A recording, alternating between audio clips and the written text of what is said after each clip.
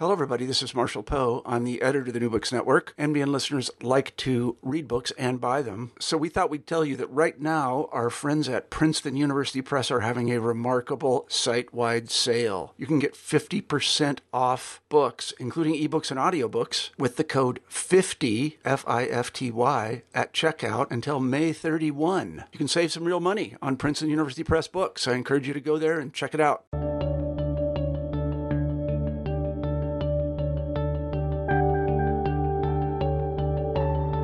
Hello and welcome back to New Books in History, a podcast channel on the New Books Network. I'm Colin Mustfull, your host today, and I'm delighted to be joined by Dr. Gonzalo Lamanna, author of the book How Indians Think, Colonial Indigenous Intellectuals and the Question of Critical Race Theory. Dr. Lamanna, thank you for joining me today. Oh, no, thank you, Colin, for your interest in my book and for this opportunity to have an interview. Gonzalo Lamanna is Associate Professor in the Department of Hispanic Languages and Literatures at the University of Pittsburgh. His teaching and research explores themes of subalternity and indigeneity, race and theology, and meaning-making in the colonial period through a comparative cross-area and time study of colonial and post-colonial dynamics. Some of his previous publications include Domination Without Dominance, Inca-Spanish Encounters in Early Colonial Peru, and Pensamiento Colonial Critico. Dr. Lamanna, I'd like to begin with you. Could you tell listeners a little bit about your background and how you became so interested in the study of race theory during the colonial period? Sure. I was born in Argentina, South America, and of a family of European descent. My father was Spanish. My mother is Argentine, but she's a descendant of Italian immigrants. And grew up there, basically did my studies there, something that is kind of equivalent to a BA, but it doesn't really fit to your system, but it's about that. And I traveled a lot in my late 20s to Europe, where my siblings were in exile because of the military dictatorship in Argentina, which was kind of a ironic reversal of my father having gone in exile to Argentina, fleeing the fascist dictatorship in Spain. And then eventually came to the US to do my PhD. And as to how exactly I became interested in race theory applied to colonial times, to Latin American colonial times, I think it has to do with the way I do research, and is that I don't go from big frames to then fill out all the boxes. I work the other way around. I look at details that get my attention, details that usually don't fit the most common frames used to analyze them. And then I work my way out and I say, okay, how exactly do I make sense of it? Where does it come from? What is the language that can be used to address these elements? And that was exactly the case of this book, where I was working on the writings of indigenous intellectuals in the Latin American colonial period, specifically in the Andes, in the Andean region of South America. And there were a lot of things in them that really struck me. And it's not that they contradicted what other scholars have said about these thinkers. It's that they simply didn't make sense. They didn't fit anywhere. So I started reading different things, hoping to find some kind of echo, some kind of connection there. And I was familiar with the writings of Du Bois. Slowly, I came across first Baldwin, and then Gerald Wiesenor.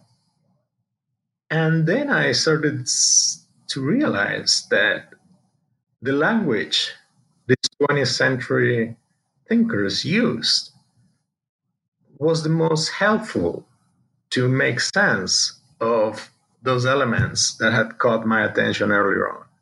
And that to me was a revelation and kind of a trip backwards, if you want, because I got there and I said, hold on.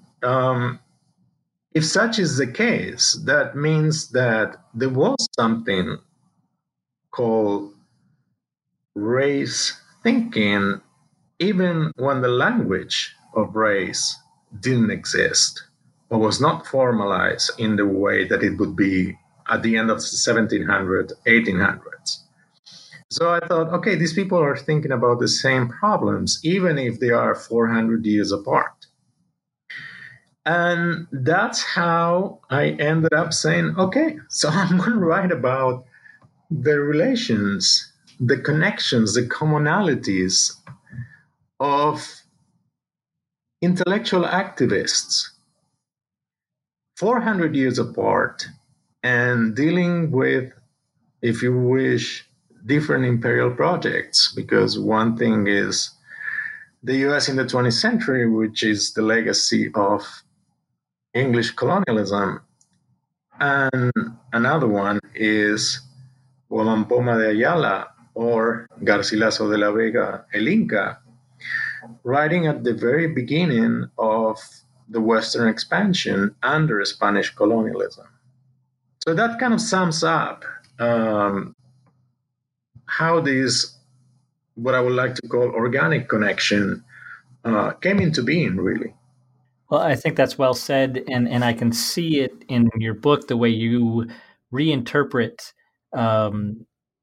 pieces of literature that have been interpreted before, but now you put a new perspective on it, and I can appreciate that. And I'd like to talk about that more a little bit later. But first, I'd like to go into the term Indian, which is on the title, and you have it in quotes, and you talk about why you determined to use the word Indian. Could you talk a little bit about that now? Sure, absolutely. This is, again, one of those things that are organic to the process of writing the book. It's not that I had a title, it's not that I have an intention of talking about it. It's just that once I realized that these people were talking about race thinking, then I thought, okay, so what are the elements here that are being used? And I went back to the Spanish text, the colonial text, to provide context and actually to understand the context and to understand why there were such commonalities. And then I realized that there was, in fact, a pretty rather implicit way of thinking about indigenous peoples, and that Spaniards refer to indigenous peoples, this is something that is important to highlight, as Indians. We all know the problems with the word Indians. We all know how it came into being. Perhaps what is not so much known is that within the Spanish legal system, they talked about the Republic of the Spaniards and the Republic of the Indians, which implicitly meant that everybody that had been born in the Americas was an Indian, whatever that meant. And so I was hesitant, and I think all scholars of Latin America, of colonial Latin America, have been hesitant for a long time and haven't really taken a position on which term to use. So if you browse through the literature, you will find that some people use the word Indian every now and then. Sometimes they say naturales, which mean natural from, natives, and nobody really feels comfortable with any of those terms. You can use, of course, the ethnic group of the indigenous actor, how they self-identify. And then, while I was kind of trying to find a solution or a position that I found agreeable, I realized that, well, Guaman Poma de Ayala and Garcilaso de la Vega used the word Indian to refer to themselves and to refer to other indigenous actors. And I thought, these guys are not naive. They're very smart, very precise, and very intelligent. So why is it that they're using that term? And that's when I set off to understand what they meant by Indian and why they chose the term Indian to convey what they wanted to convey to their readers. And it was clear to me that I had to be able to put together what Indian meant to Spaniards. And that's the first chapter of my book, in which I say, well, there are images or imaginings, as I rather call them, that are pervasive among Spanish texts about what characterizes an Indian. So that's one part of the exercise of understanding why the word Indian is so important. And the other half was, okay, so what about Garcilaso? What about Guaman Poma? Why do they chose the word Indian? And my answer was, all right, they knew that Indians didn't exist unless it was part of the Spanish colonial system or the Spaniards' imagination. So what was in it? What did they get out of it? And on the one hand, I think that they wanted to reach readers, indigenous readers, and the only vehicular language was Spanish. We are talking about hundreds of different ethnic groups with hundreds of different languages that were not mutually intelligible. So that was one part of the question. The other is, and this goes back to your previous question about race theory, I think their position was, okay, we do know there are no Indians except in the Spaniards' imagination, but the Spaniards are the ones who are in the power position. So it's important for us to understand how they think. And they think about Indians. So one part of our strategy of survivance has to be to know how they see us. And that's why Du Bois is clearly so relevant to my own argument. And the other half of that is, now that we know how they think of us, let's decide how we want to think of us. And the us is Indians, because the key element that is organizing this text is the colonial power structure. So they say, well, they have their own ways of defining what it is to be an Indian. And I think it's important to point out also that they are thinking about the future. That's why I call them activists, intellectual activists. They are saying nothing is going to change in the colonial world until people who think of Indians in the way Spaniards think of them change the way they see the world. And so they say, what can we do on our part? Well, each took a different strategy, each offered a different future. But it's clear to me that they decided to get into the fight. And I think that a parallel that made this intelligible to US scholars, intellectuals, or anybody in the US is what happened during the civil rights movement with the idea of black. That some people said, no, that's a negative term, that's a loaded term, let's put it aside. And some people say, no, let's reclaim this term. And then you have the Black is Beautiful movement. So it's not that they say Indian is beautiful, but they decided to get into the fight and resignify what Indian meant. Well, that's really very interesting. I wonder if you could look at the other side now and talk about whiteness, which you call as a state of delusion. How did whiteness come as a term, a way of thinking? Well, you're making very good questions. Difficult to answer questions. Yes, it's absolutely the other side of the coin. Once I found a solution to, or a possible solution to the question of the term Indian, then I immediately said or thought, so what am I going to call those that are not Indian? And in that case, scholarship on colonial Latin America has less of a problem. Usually people just simply say Spaniards.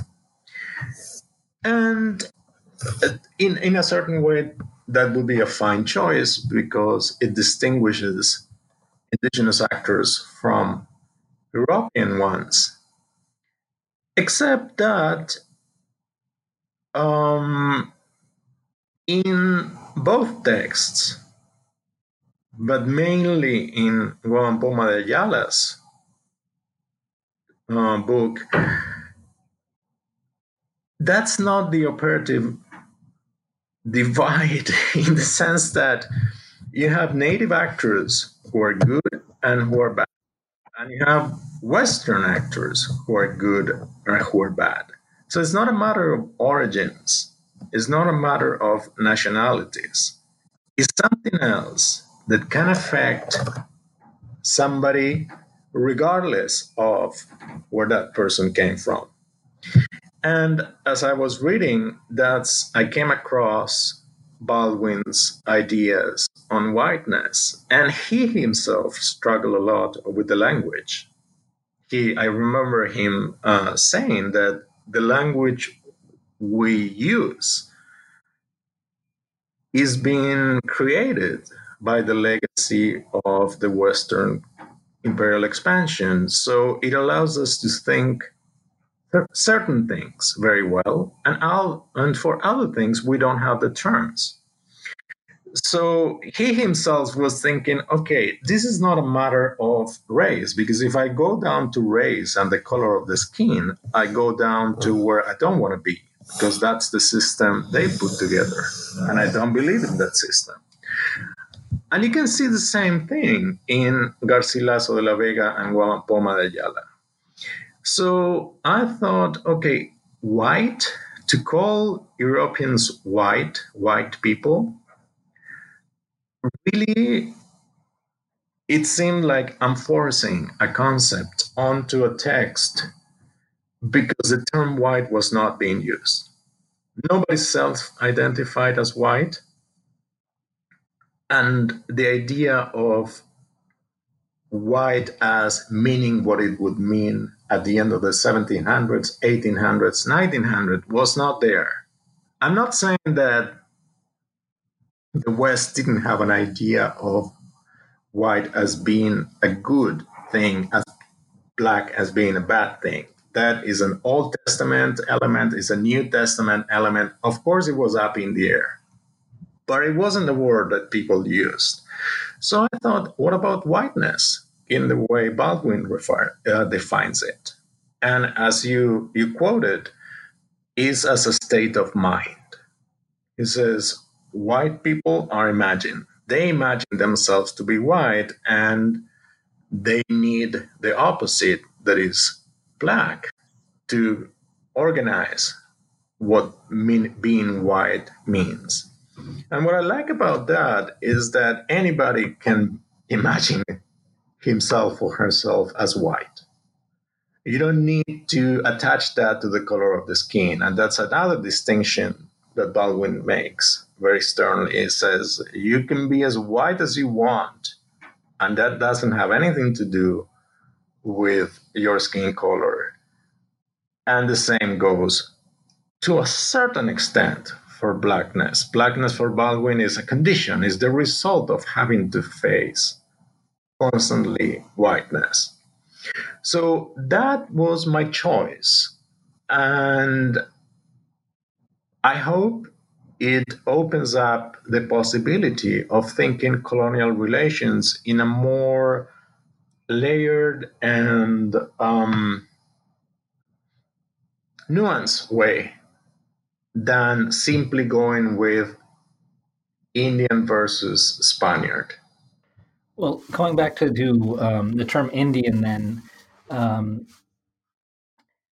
I I found it very interesting that there's this upside down world that you talk about in which Indians know the truth, but the Spaniards don't know that they know the truth, kind of a thing. So talk about that struggle with the fight against this colonial culture that the native indigenous peoples were up against. Yeah, I think it springs out of particular historical conditions, or maybe not. That's up to other people who have mastered other fields, and they can say, hey, no, it's the same thing. And what really struck me is, okay, the Spaniards were convinced that they were superior, and they were convinced that not only indigenous peoples were inferior, but they didn't really know it. It had to be explained to them that their idea of the world was faulty, was essentially a misconception.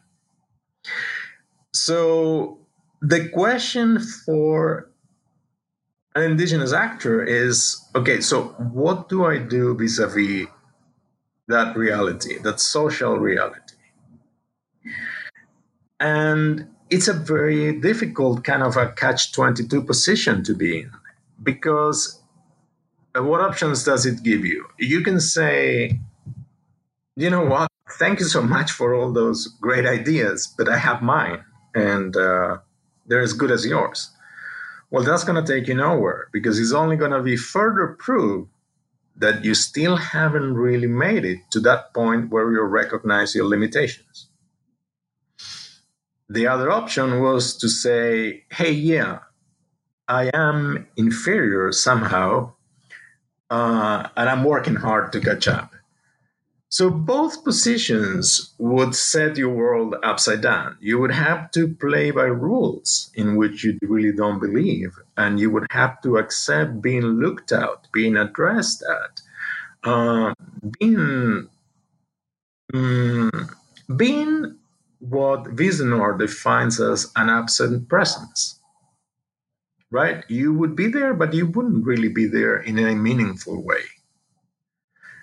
And from that point of view, you start thinking, all right, so these people had to face a world that was upside down, in the sense that they were being told that they were inferior, and that inferiority was directly connected with the fact that they couldn't see reality for what it really was.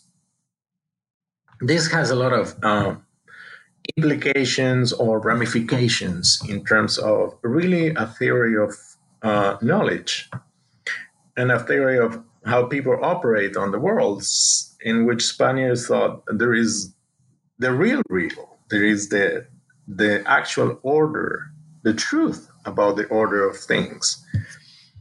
And that we kind of can access, while indigenous peoples, obviously, not only they cannot access it, but they have no idea that there is a difference between the true order of things and what it appears to our senses. And what I found out is that was really the key issue that both Garcilaso de la Vega and Guamá Poma de Ayala were trying to address in their own work. And they were trying to say, all right, how do I talk to people who are convinced that whatever I'm going to say is nonsense? First, they are not even going to hear me. And if they hear, they're going to decide that this is just an absurd thought that little brown people have. So, what I'm trying to argue here is that their texts are, to a large extent, pedagogical texts. What I mean by that is they're trying to teach, and they are trying to teach people who cannot see to see reality anew. And that's why I opened the book with what for me is that fabulous quote from Baldwin that I'm going to read to you, and says, "You write in order to change the world, knowing perfectly well that you probably can't, but also knowing that literature is indispensable to the world.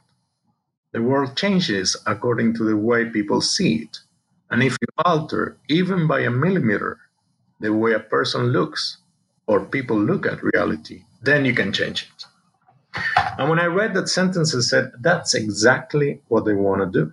They want to alter the way white people, which means people who see reality through whiteness, saw the world and gave it meaning.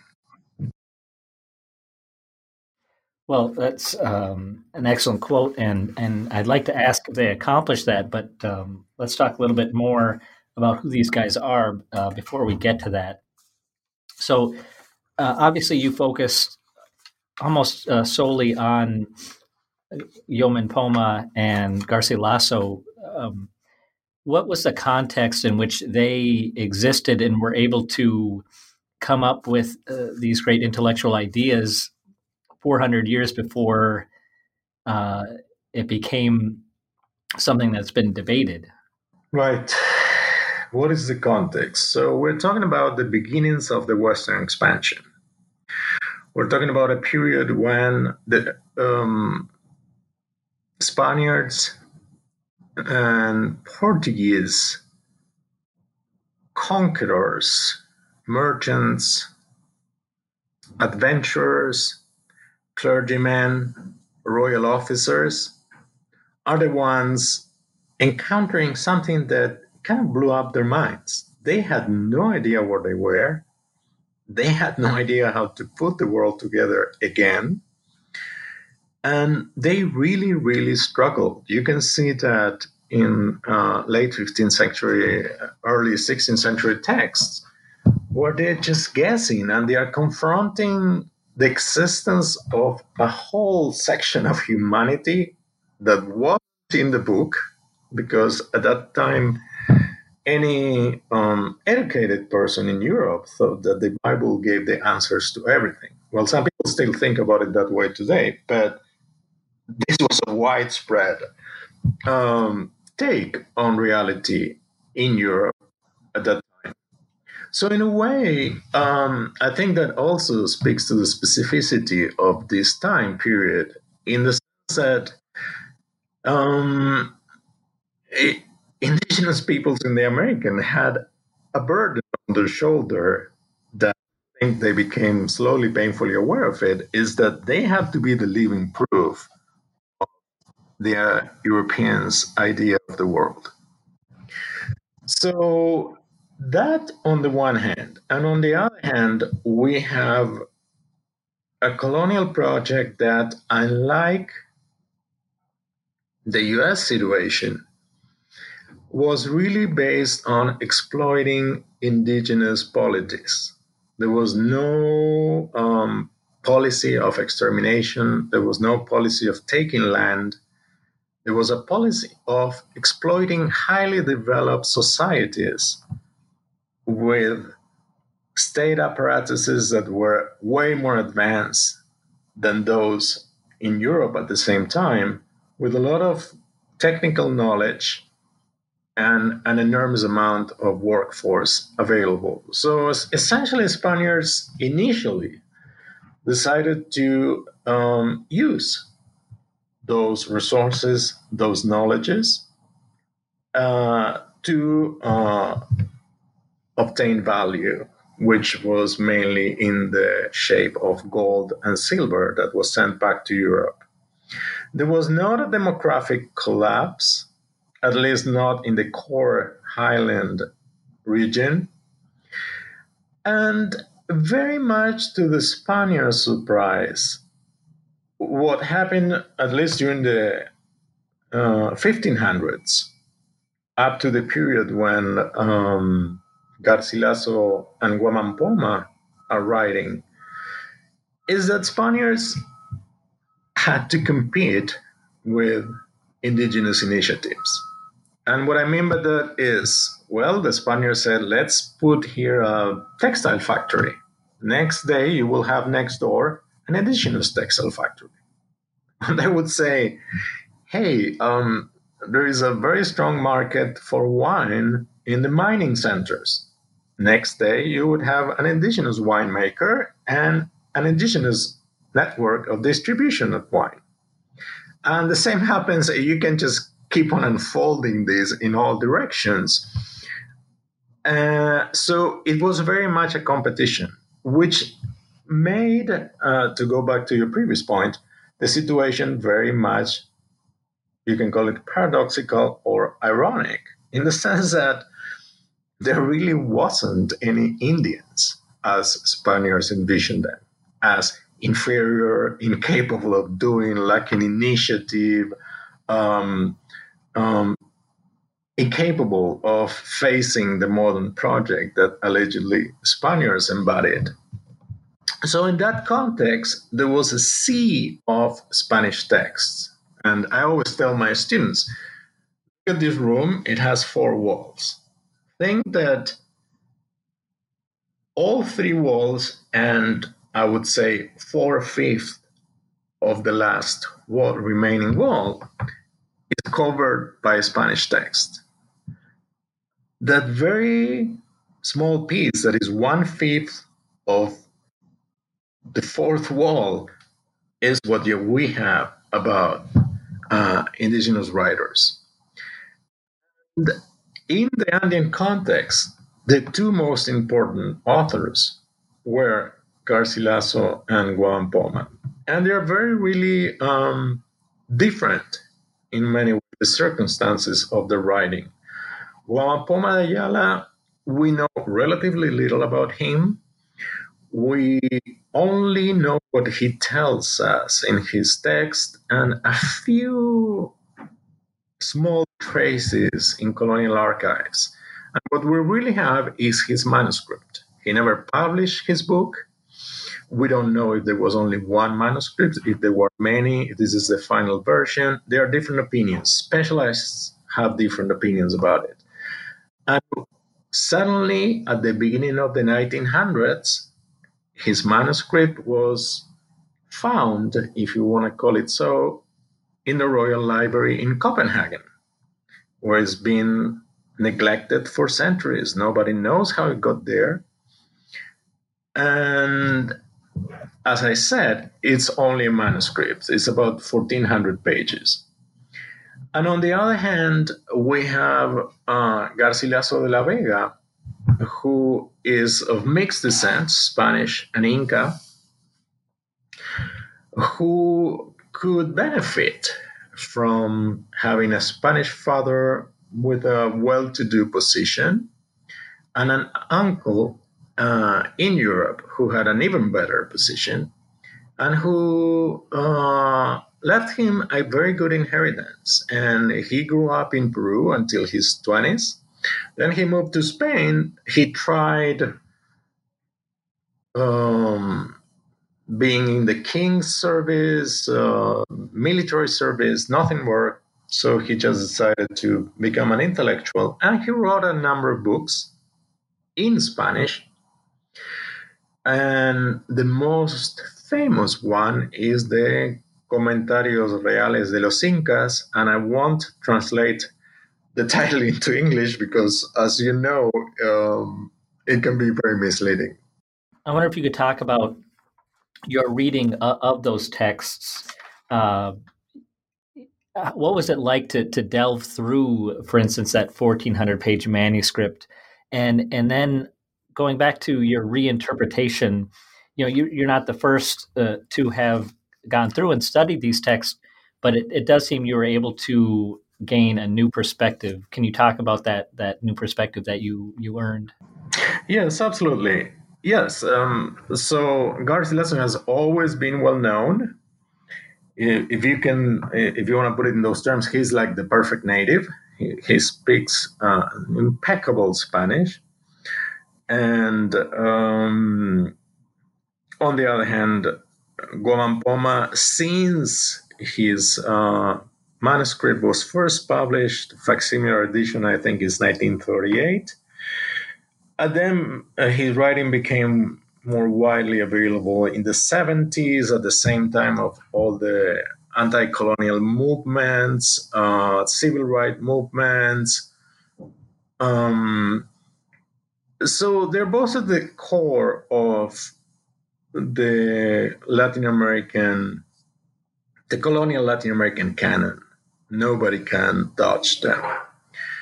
And there's been an enormous amount of writing about them. And all those studies have fleshed out the way in which cultural difference between Western societies and indigenous societies provide the right frame for understanding their texts. This is not by any means a univocous, or this doesn't imply a univocous position. There are those who criticize the two cultures frame, and there are those who support it. But regardless of whether you say it works or it doesn't work, everybody uses it. And everybody says, in a last instance, one way or another, we can see in their texts the tensions of people who, in a certain way, are mediators between native indigenous peoples of the Andes and Western readers. Why that mediation? What's the purpose? How they did it? Were they effective? Were not effective? Who are the readers? Different scholars have different takes, but the organizing principle is that. And to me, simply, I could see that work. I could see that working. I'm sorry. I could see, how would you put it? Let's say you're looking at a landscape and a miniature landscape, and you have a flashlight. And when you throw light on that little landscape that you have in front of you, it illuminates a lot of things. But it also leaves a lot of other things in shadows. And always my attention had been driven to those shadows because there was a lot in those texts that you couldn't simply explain through a two cultures frame. It's like, well, if such is the case, what about this? What about this? And what about this? And that's how I ended up proposing a different reading of those texts. And I said, yes, culture is there, cultural differences are there, but there are also a lot of differences that set Europeans and indigenous actors apart that had nothing to do with their pre-colonial roots. They had to do, they are the result of colonial interactions in colonial times, regardless of your, if you want to call it culture or epistemology or ontology or any of those words that, in the last instance, they all refer to the same thing, the idea that what people do has to be explained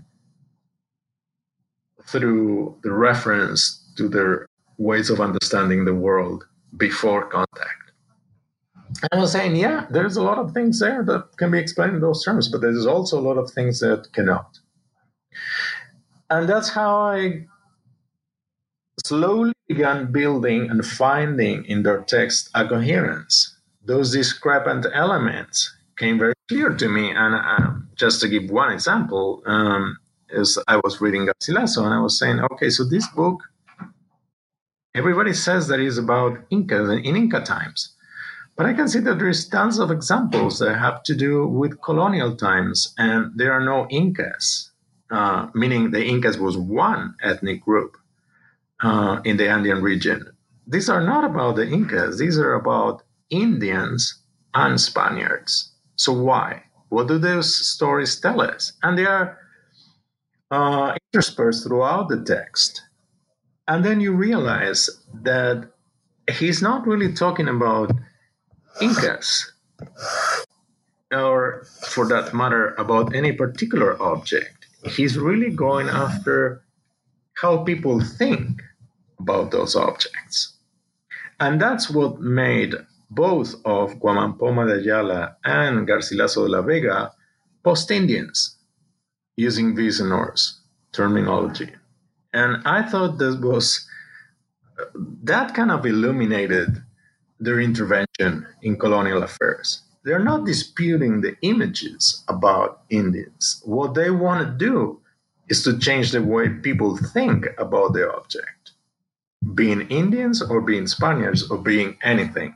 And in that sense, they are post-Indians. And in that sense, they're not in the past, as most Spanish thinkers one way or another, but they are in the future in the sense that they have an awareness of the true conditions of colonial society, and in a way that it was, I would think, unthinkable for Spaniards at that moment and in that period of time.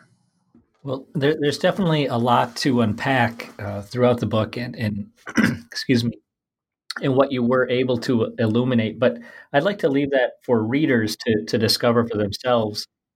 But I would like to know, how effective do you think these two intellectuals were at accomplishing their goal of building awareness, and how effective were they at the time, and how effective were they over time leading until now? Again, you're asking very good questions and difficult to answer once. How effective they were? Sadly, I think they were not effective when it comes to people who thought of themselves as white. If there's something in the colonial record, is a certain regularly absent presence of anything of this kind of critical thinking when it comes to Spaniards. At the same time, and that's part of my current project, I do find traces on indigenous actors. Not necessarily that they have read any of these books or they have changed the way they saw the world, thanks to them, but they are expressing exactly the same kind of ideas. It's a very difficult task because most often colonial records just talk about what needs to be done. And if you're gonna present a claim before a judge, you're not going to tell the judge, I know that you are very limited and you cannot imagine what I really mean to say, and I understand it, and nevertheless I'm going to present this claim. You rather going to go and say, this is what I need to get out of this, and I'm going to play the game. So that's as to the reception. And then I'm currently working on precisely trying to find traces in the colonial record of these kinds of thinking. Not necessarily reception, but just to say these were not two extraordinary guys that nobody ever thought what they were thinking. No, they were just collecting something that was kind of common sense, at least for certain indigenous actors at that time. So what about then the timing of your book? Do you think it fits into today's social context? I hope so. That's why I chose to publish with Arizona. And that's why in a way, the title, as you remark, doesn't refer in any way particularly to Spanish colonialism or the Andes. I'm speaking from there and from that experience. I'm just hoping that this will be an invitation for an open dialogue. Well, definitely. Like I said, there is so much in this that we can't really get to all of it. But I definitely enjoyed reading it and learned quite a lot, and I admire how much work you must have put into to doing this. Yes, work is what we do. And I very much want to thank you. And I find very important that you have this space where people can talk and hopefully open up new ways of thinking about problems that are still present today. Well, for listeners that would like to get a hold of your book, where can they find it? It's widely available in Amazon and all the main bookstores. And of course, if you go to the webpage of the University of Arizona Press, it's also available there.